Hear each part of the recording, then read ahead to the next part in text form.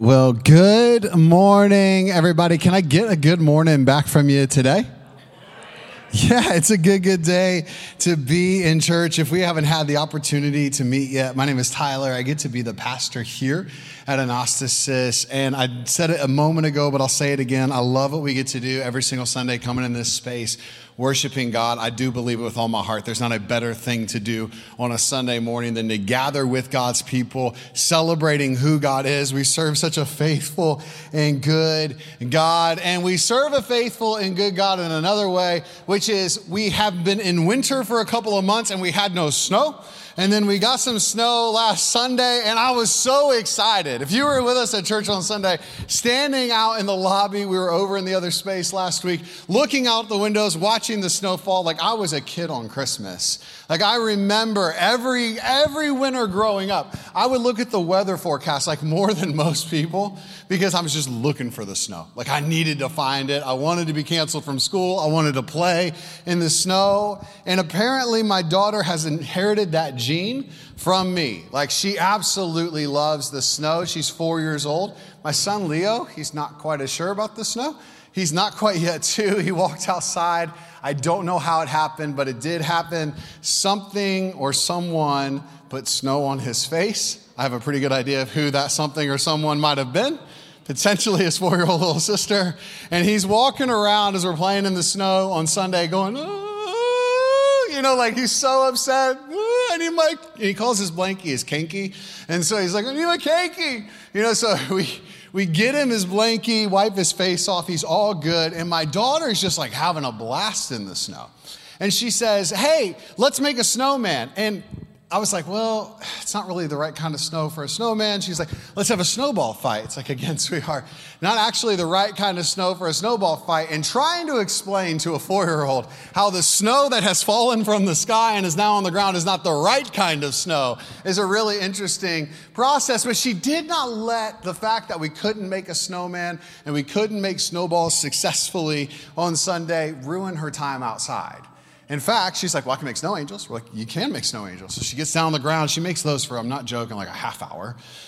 We're running around in the yard, and she just found ways to make the snow fun, even though, to be honest, the snow we got last week wasn't exactly the most fun snow, right? It was really thin. It was really dry. You couldn't form it. You couldn't do much with it. But her perspective was in the place of saying, I'm going to have fun. This is awesome. I got snow. And it doesn't matter. It's not the right kind of snow, Daddy says. It's still snow. And I'm still going to have fun with it. And I'm going to put my perspective in the place of, well, I guess if life gives me lemons, I'll make lemonade, right? I guess if whatever I'm dealing with, we'll just make the best of it. And I learned so much. I talk about my kids so much because I learned so much from just watching them. Because the situations that come their way, they just make the best of them. They just go on about their day. They don't let it alter and affect every part of their life. And I think about myself sometimes, and I think about how the smallest thing in my day can affect the ever larger parts of my life for that day sometimes, because I get so concerned because my perspective is just not in the right spot. And I don't know if anybody else has ever been there where something small ruins something big for you. Something small distorts your viewpoint of your entire day or your entire week, rather than just taking a deep breath and saying, you know what? It is what it is. This is what I have at hand, and this is what's in front of me. And so I'm really grateful for my daughter, who's 4 years old, and my son, who's almost 2, who are giving me a reminder daily that my perspective is really, really important, that my perspective is paramount, and that not everything that happens in my life needs to be a mountain. And the things that do happen, sometimes we can utilize those and turn those things for good. But more often than not, God's going to do that on our behalf. What the enemy intends for evil in your life, God will redeem for good. And so our perspective matters so much. And so we're going to continue our conversation today on perspective, fixing our eyes on Jesus. But before we do so, let's go ahead and let's pray together. Father, I thank you for who you are. Lord, I thank you that you are faithful to us. God, I thank you that you never leave us or forsake us. And Lord, that in every single moment, every single day, God, you're present. God, I thank you that you walk alongside us. God, that every situation that we're about to come up on, God, does not catch you by surprise in the least. And so, Lord, I pray over these moments that we share, God, that they would honor and glorify you. Whatever we're stressed out about, whatever we're worried about, whatever we're celebrating, whatever we're happy about, God, I pray that we would just give it all to you. We'd surrender it to you, and we'd fix our vision on you and you alone. And God, I pray over the words that I'm about to speak. Father, I pray that they would be the ones you want spoken. God, omit the words you don't want spoken from my vocabulary today. God, I pray that I would honor and glorify you with what we share today, and that your message is heard. I ask for all of this in Jesus' name, and everybody said, Amen. So I've been in ministry, been a pastor for like 12 years now. And when you go into ministry, people ask you questions that they don't just ask like their friends. It's a really, really interesting deal. And the main question that I get asked more than anything is, what do you feel like God has called you to do? And now, if I'm being honest, I really do think this is a question that we should actually be asking each other all the time, because I don't believe that calling is just reserved for those of us that God has said, hey, go and serve my church. Calling has been given to each and every person. When you were before you were born, when God was knitting you together in your mother's womb, as scripture says, he had a plan and a purpose for your life. Like, he knew you, and he knew he had a calling for your life. And so I do believe with all my heart that every single person in this room, not just pastors, but every single person in this room has a calling and a plan and a purpose for your life. But if we do want to get specific, I'll share with you what I do believe that God is either uniquely equipped, gifted, called, or given me a passion for. And that's this. I believe that God has called me to help people live lives of worship, to live their lives in a way that glorifies him and helps them experience the freedom that God has for them. You see, at the last church that I was working at, I had the privilege of pastoring at this really, really great church. And somebody came up to me and they said, hey, if God took away your ability to sing, because I was a worship pastor there, and he said, if God took away your ability to sing, what would you do? Is there another role at the church you'd want to do? And I remember saying to them, I said, man, if God took away my ability to sing, I would just pastor in a different area. And they're like, really? Why? And I said, because I think every role at our church is a worship pastor. And they were like, huh? They looked at me kind of puzzled, well, we don't all sing. And I was like, no, I get it. But the thing that we've made about with the word worship so often, and I think we've done a grave disservice to the word, is we've actually just assigned it to one aspect of something we do.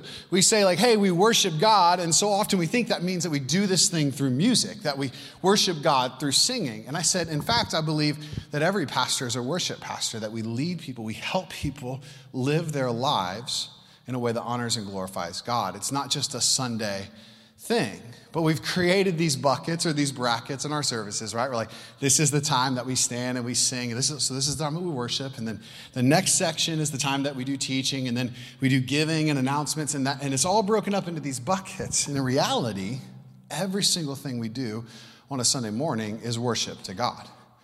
But worship doesn't just stop on Sundays. Worship is the orientation of our life. The way that we live our lives, our thoughts, our actions, the words that we say, the way that we spend our money, the integrity that we carry into in our workplace, the way that we honor our families, we love our wives or our husbands, or the way that we love our kids, the way that we talk to our friends and our family. Every single moment of our life is indicating something about worship. And the reality is, we were created to worship. I believe that with all my heart. And so if you're wondering what it means to worship, worship is just the evidence of our adoration for something or for someone.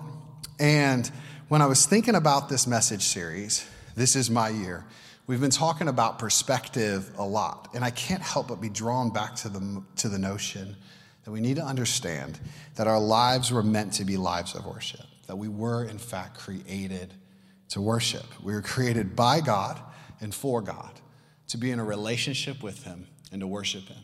At the core of who we are and why we were created, it was by God and for God, to know God and to worship him. That's it. And so often we can overcomplicate our lives. So often we can think our lives are about so much more, when in reality, God has just called us all to worship him, to know him, to be in a relationship with him, to fix our eyes on him. But the reality is, along the way, our sin has distorted what and how we worship. And like I said, the truth is the way that you work at your job or the integrity that you carry forward each day, it says something about God or it says something about what you worship. The way that you treat your wife, your husband, your family, your friends, your coworkers, the person at the grocery store who's greeting you when you walk in the doors, the guy who cuts you off in traffic, the way in which we treat people and fix our eyes, the way that we spend our money. Are we generous? Do we give? Or are we selfish? Do we keep? Do we look at what we can acquire? Every little thing that we do says something about the condition of our hearts. And it says something about where our adoration is or where our worship is.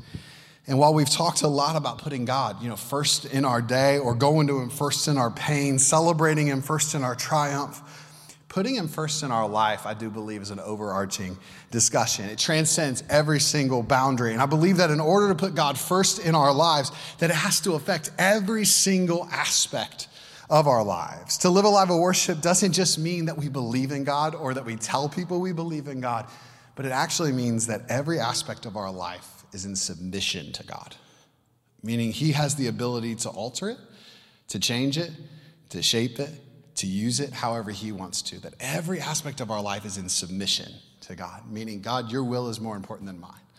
Your desire is more important than mine. Where you want to focus is where I want to focus. What you desire is what I desire. And now listen, I understand this.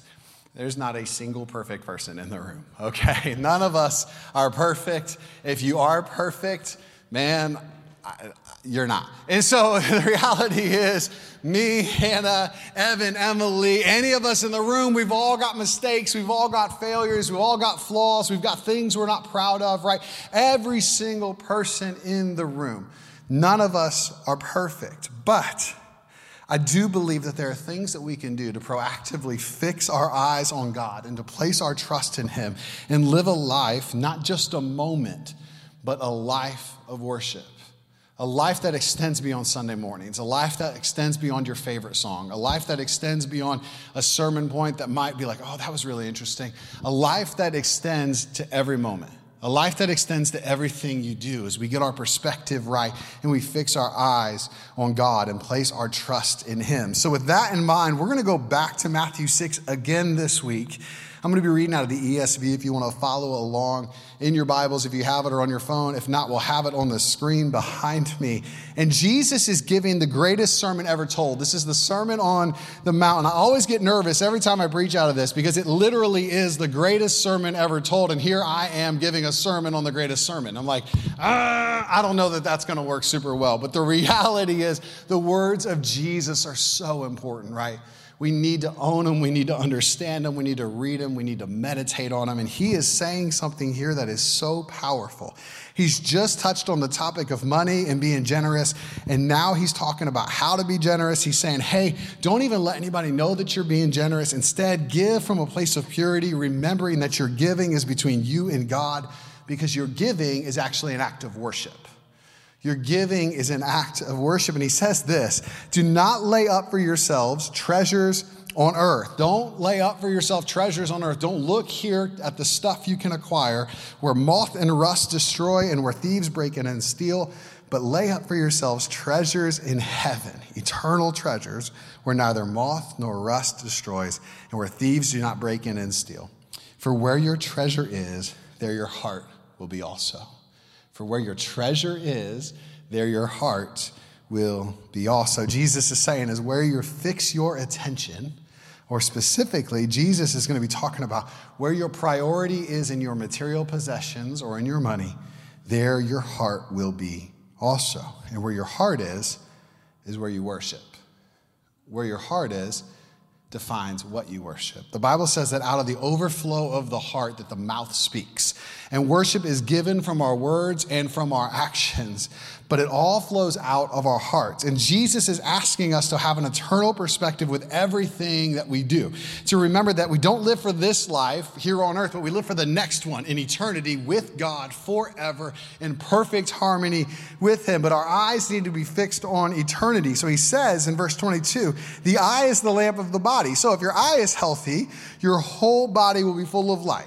But if your eye is bad, your whole body will be full of darkness. If then the light in you is darkness, how great is the darkness. He's saying where you put your attention and your focus matters.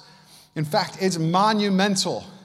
It is absolutely foundational. Where you fix your eyes matters so much. It's going to determine what emanates from you as you walk around.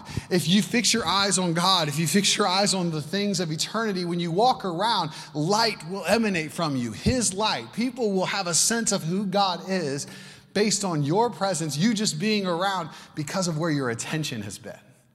Right? I remember having a conversation with somebody. My wife is absolutely incredible. Like, she's like 19 million times better than me. Like, that's not even an exaggeration. Like, I don't even know there's a big enough number just to describe how amazing my wife is and how much more effective at literally everything she is. But I remember talking to somebody right when we started dating, and they said, you know, it's crazy. You said you're starting to date Hannah? I'm like, yeah, like, good choice. I'm like, yeah, like, you can just tell she's been with Jesus. And I remember saying, like, okay. And they didn't say that about me, right? And I was like, okay, well, I guess I got to fix something. But for them, they were like, you can just tell she's been with Jesus. When I see her, it's like she just radiates. And it's so true, because I remember that period of our life. And Hannah was so devoted, and still is, to prayer and hearing the God of voice and hearing the voice of God and seeking God with all that she has. And so when people were around her, they were like, wow, I can tell that she's been with Jesus. But he says that if we don't put our perspective on him, we don't fix our focus on him, if we fix our focus on like our selfishness and what we can acquire, you're going to exude darkness, and selfishness is going to emanate from you, right? He said the darkness is going to emanate from you, meaning glorifying yourself is going to emanate from you. And this is why we talk about our perspective so much here, because where we fix our eyes or our attention says so much about the condition of our hearts or the disposition or orientation of our worship. Where we fix our eyes matters. If we say God is great, but we live like our life depends on us, or if we say God is generous, but we don't give, or if we say God is faithful, but we're not obedient to follow through on the things he asks us to do or what he asks us to give up, then what does our life say about what we believe about God or where our focus is? Or what does it say about who we're worshiping? And I just want to ask you that question. Sometimes we have a hard time deciphering between this, and it's who are we worshiping? If we're choosing to be disobedient, if we're choosing to run the opposite direction of God, who are we worshiping? Are we fixing our eyes on him, or are we fixing our eyes on the world and on ourselves? Jesus says this in verse 24. He says, no one can serve two masters, for he's either going to hate the one and love the other, or he's going to be devoted to the one and despise the other. He's talking about stuff that's coming from your heart here, right? You cannot serve both God and money. So Jesus gets really specific here. He's pointing out something that's so important to a group of people that are not all that different from us. He is showing them that you cannot have anyone or anything before God. And I do believe the reason he uses money as the example is because from the beginning of time, temptation of money and possessions has been an issue for humanity. If you look at the story of Cain and Abel, if you know the story of Cain and Abel, you know where I'm going. If you don't know the story of Cain and Abel, let me break it down for you really, really quickly. Cain and Abel were Adam and Eve's sons. And Cain grew crops. That was kind of his job. That's what he did. And Abel had livestock. And it came time for them to present their offerings to the Lord. And Abel brought the best of his livestock to God. The best, the very best, the firstborn without spot, he brings to God. But Cain brought the leftovers of his crops, essentially. Like the stuff that he wasn't really that interested in, nothing special about these crops. I'll give these ones to God. And when their offerings came to God, God had such regard and commended Abel's sacrifice because he brought his best. But God had no regard for Cain's offering because it wasn't his best. It was his afterthought. It was his leftover. It's what he decided he was willing to part with, right? And Genesis 4, 6, and 7 says this, Cain's upset, and the Lord says to Cain, why are you angry? Why has your face fallen? If you do well, if you bring your best, if you do what you're supposed to do, will you not be accepted? And if you do not do well, if you don't bring your best, if you're not fixing your eyes on me, sin is crouching at the door. Its desire is contrary to you, but you must rule over it. God is giving Cain a warning here, saying, be obedient, fix your eyes on me, Bring your best. Do not withhold. Trust me to supply. And this bothers Cain so much. Cain wants the same respect that Abel got, right? Cain wants the same regard from God that Abel got, but he didn't bring the same sacrifice. So he's so upset. He's so angry. This bothers him so much that he kills his brother Abel out of jealousy.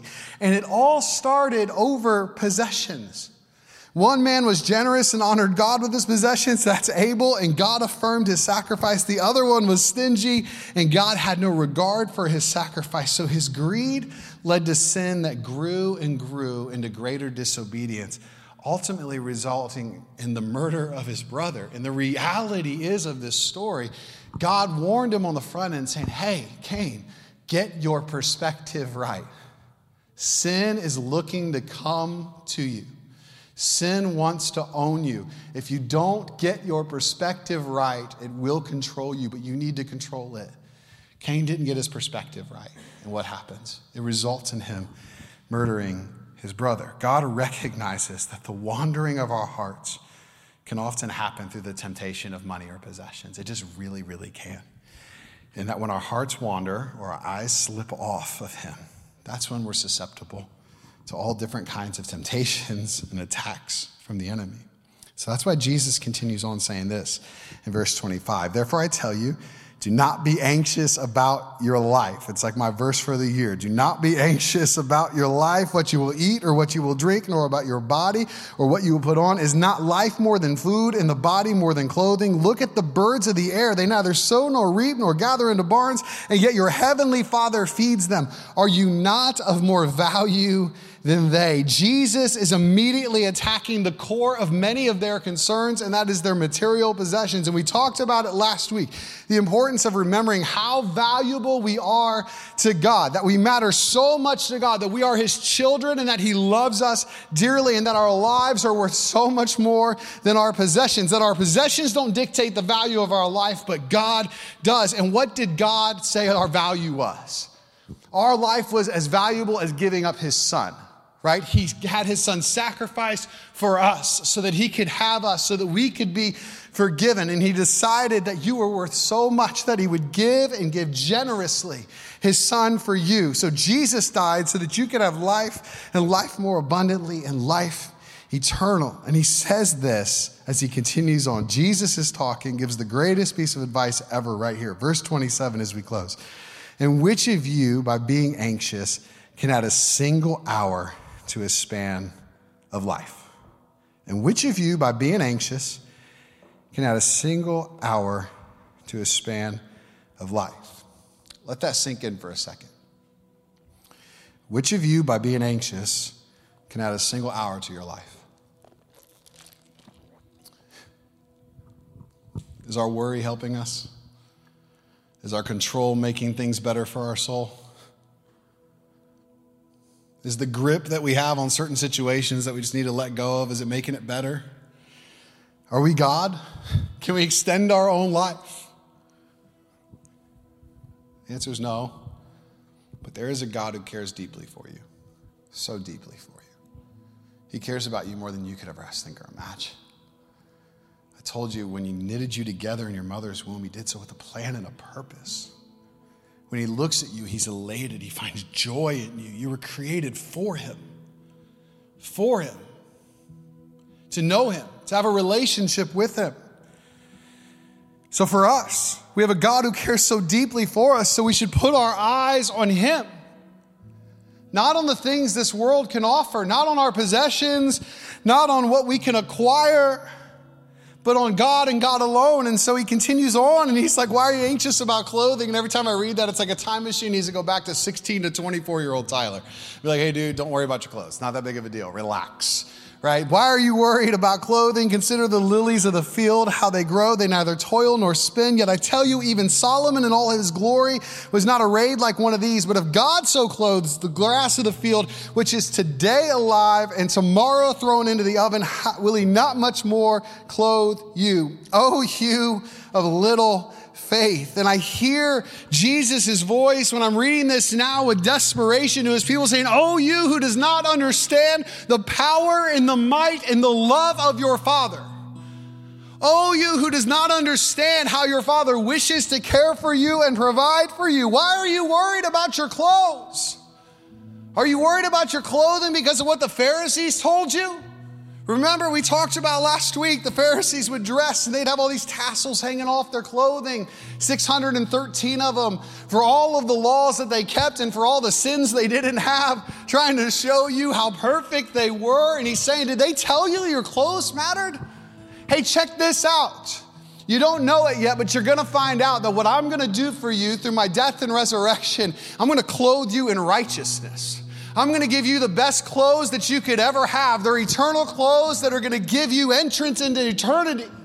I'm going to clothe you in righteousness. There is nothing you can purchase, create, acquire, or have that will be better than what I want to give you.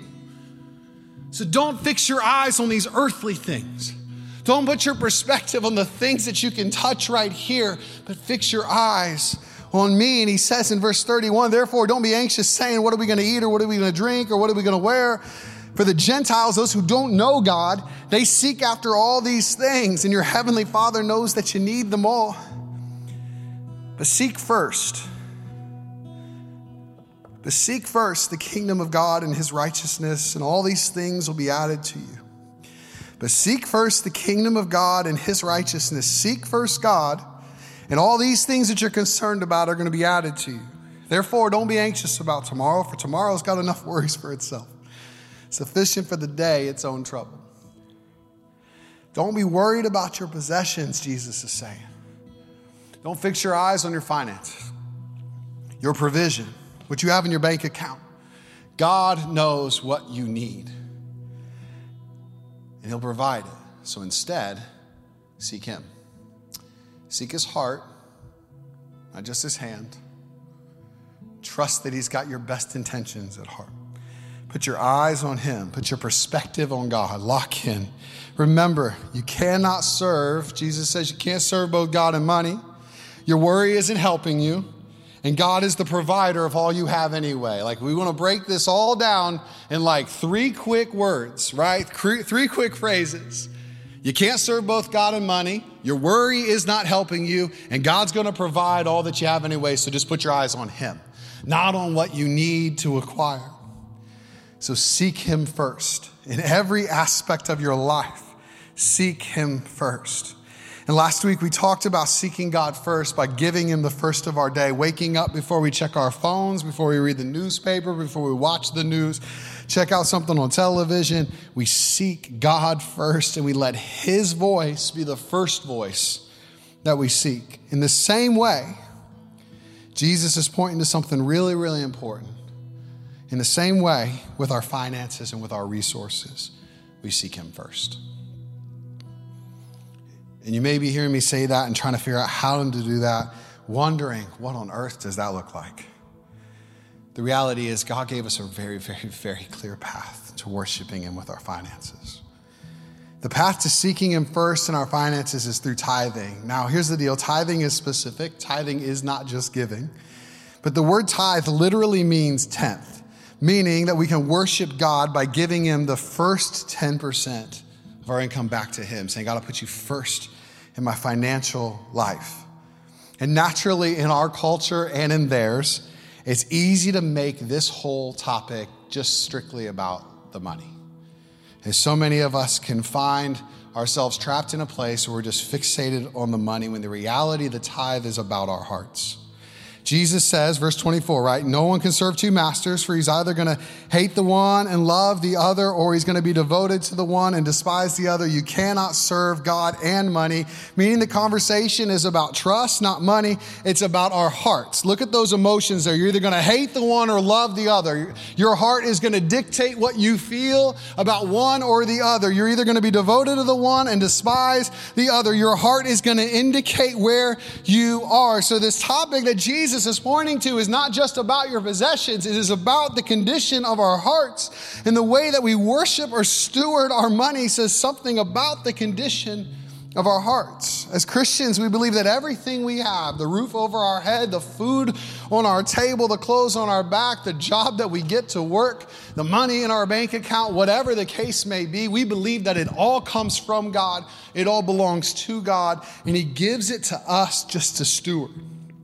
And He asks us to steward it first by returning the tithe back to Him. And this is something that I wrestled with bringing this weekend. But I really felt like the Lord led me to teach on it. And you see, I did not want you to hear this as something that I want from you, but something rather that I really do want for you. I believe with all my heart that tithing is a consistent piece that will lead you to freedom in this life. I believe that with all my heart. It's a piece of that process that God wants to use. But I didn't always think that way.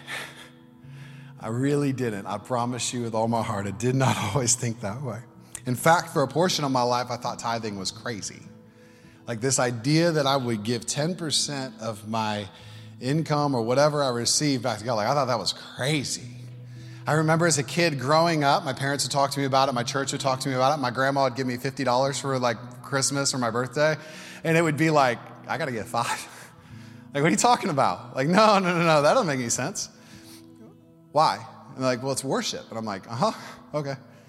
And then I remember I got my first job, and I was a waiter down at Bob Evans on Harding Highway.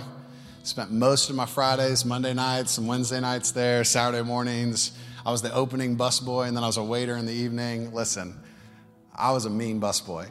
Just kidding. No, the reality is I remember getting my first paycheck and even a sequence of paychecks at 16 years old and going, this just doesn't make sense to me. Like the idea of tithing makes no sense to me. Give 10%. Like I worked pretty hard for this money. I'm only making like $6.25 an hour. I shouldn't even think it was that much. It was like $5.15. Like $5.15 an hour. Like I don't know.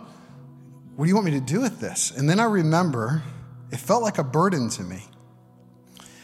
But it wasn't until I looked at tithing actually through the lens of the character of God that it clicked and it made sense.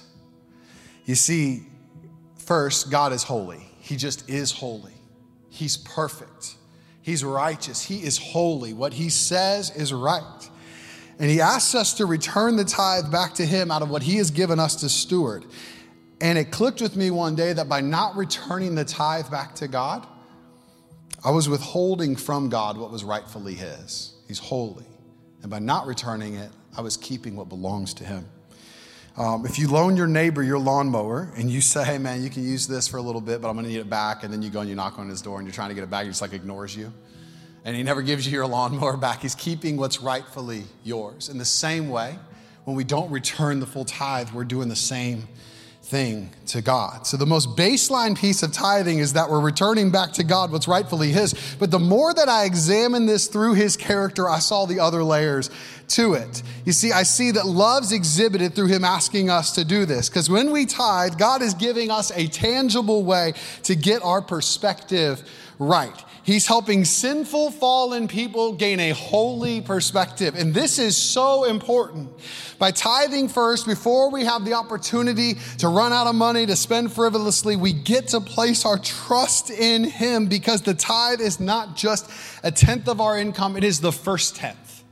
It is the first thing we give to God. And we say, God, above all else, above all my other expenses, above all my other wants and needs, I'm actually fixing my eyes on you first. And I'm able to do this in a tangible way. Tithing helps us proactively place our trust in God. The next thing it showed me is that it actually gives God the opportunity to bless us. Check this out, Malachi 3:10. God's talking and He says, bring the whole tithe into the storehouse that there may be food in my house. Test me in this, says the Lord Almighty, and see if I will not throw open the floodgates of heaven and pour out so much blessing that there will not be room enough to store it. The reality is God wants to bless you. And this is the only spot in Scripture where God says, test me. This is the only spot in Scripture where God says, it's okay, you can test me. And while I'm not saying and I'm not promising that if you tithe, you're going to get a new car and a better house and a better job and you're going to gain this constant financial return, I don't believe that. What I do believe with all my heart is that your needs will be met, that peace will abound in your heart, and that because of your faithfulness to God, you will experience the supernatural faithfulness of Him. And I say that from experience. More times than I can count, God has provided. I was having a conversation with a couple of people this week. And many of you don't know all of our story, but when Hannah and I felt the call to go to Oklahoma and be a part of a church, to pastor out there, we felt God say, this is where you're called, before we knew what the salary was going to be. And I remember knowing the answer was yes, and then having a conversation with the guy before we flew to have the interview, and he said, hey, just so you're aware, this is what we pay, and this is what it pays. And it was like a 50% pay cut. And I remember going, oh my God, like 50%. How are we going to make it? And I remember God just saying, be obedient, trust me, do it. So Hannah and I did this, and we moved out there, and there were time and time and time again that, like, I'm not lying to you when I say we had like $6 to our name. If something would happen, and somehow God would provide. And I just remember just experiencing this faithfulness of God that just was unmatched.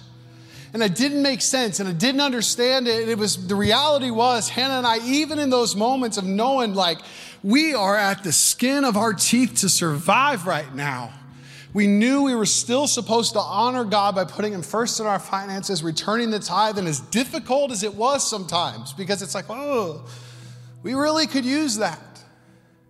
We recognized that fixing our eyes on Him was better than placing our trust in ourselves.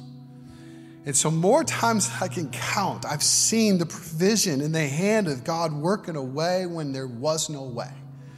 I promise you that. And the last thing that I want to articulate to you this morning is this, that when we give, well, our hearts become more like God's. I talked to you about it before, but let's read this out loud together. Can I have everyone's help on this one? John 3:16. For God so loved the world that He, help me out, He gave His one and only Son, that whoever believes in Him shall not perish, but have eternal life. He gave. Right? He gave generously. He gave His Son so that we could have life. So when we give back to God, we're allowing our hearts to look more like His. When we give back to God, when we're returning the tithe back to Him, we're honoring Him by giving back to Him what belongs to Him. We're placing our trust in Him to be our provider. We're giving Him the opportunity to bless us, and we're allowing our hearts to become more like His.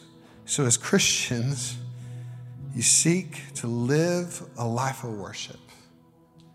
And you do so in every area as you seek first the kingdom of God, with our attention, with our focus, with our prayer, with our attitudes, with the grace that we steward, with our finances, with the way that we serve, the way that we love. We seek first the kingdom of God and His righteousness, and we allow everything else that we need to be added to us. Our perspective, our eyes are on Jesus in every aspect. Let's pray together.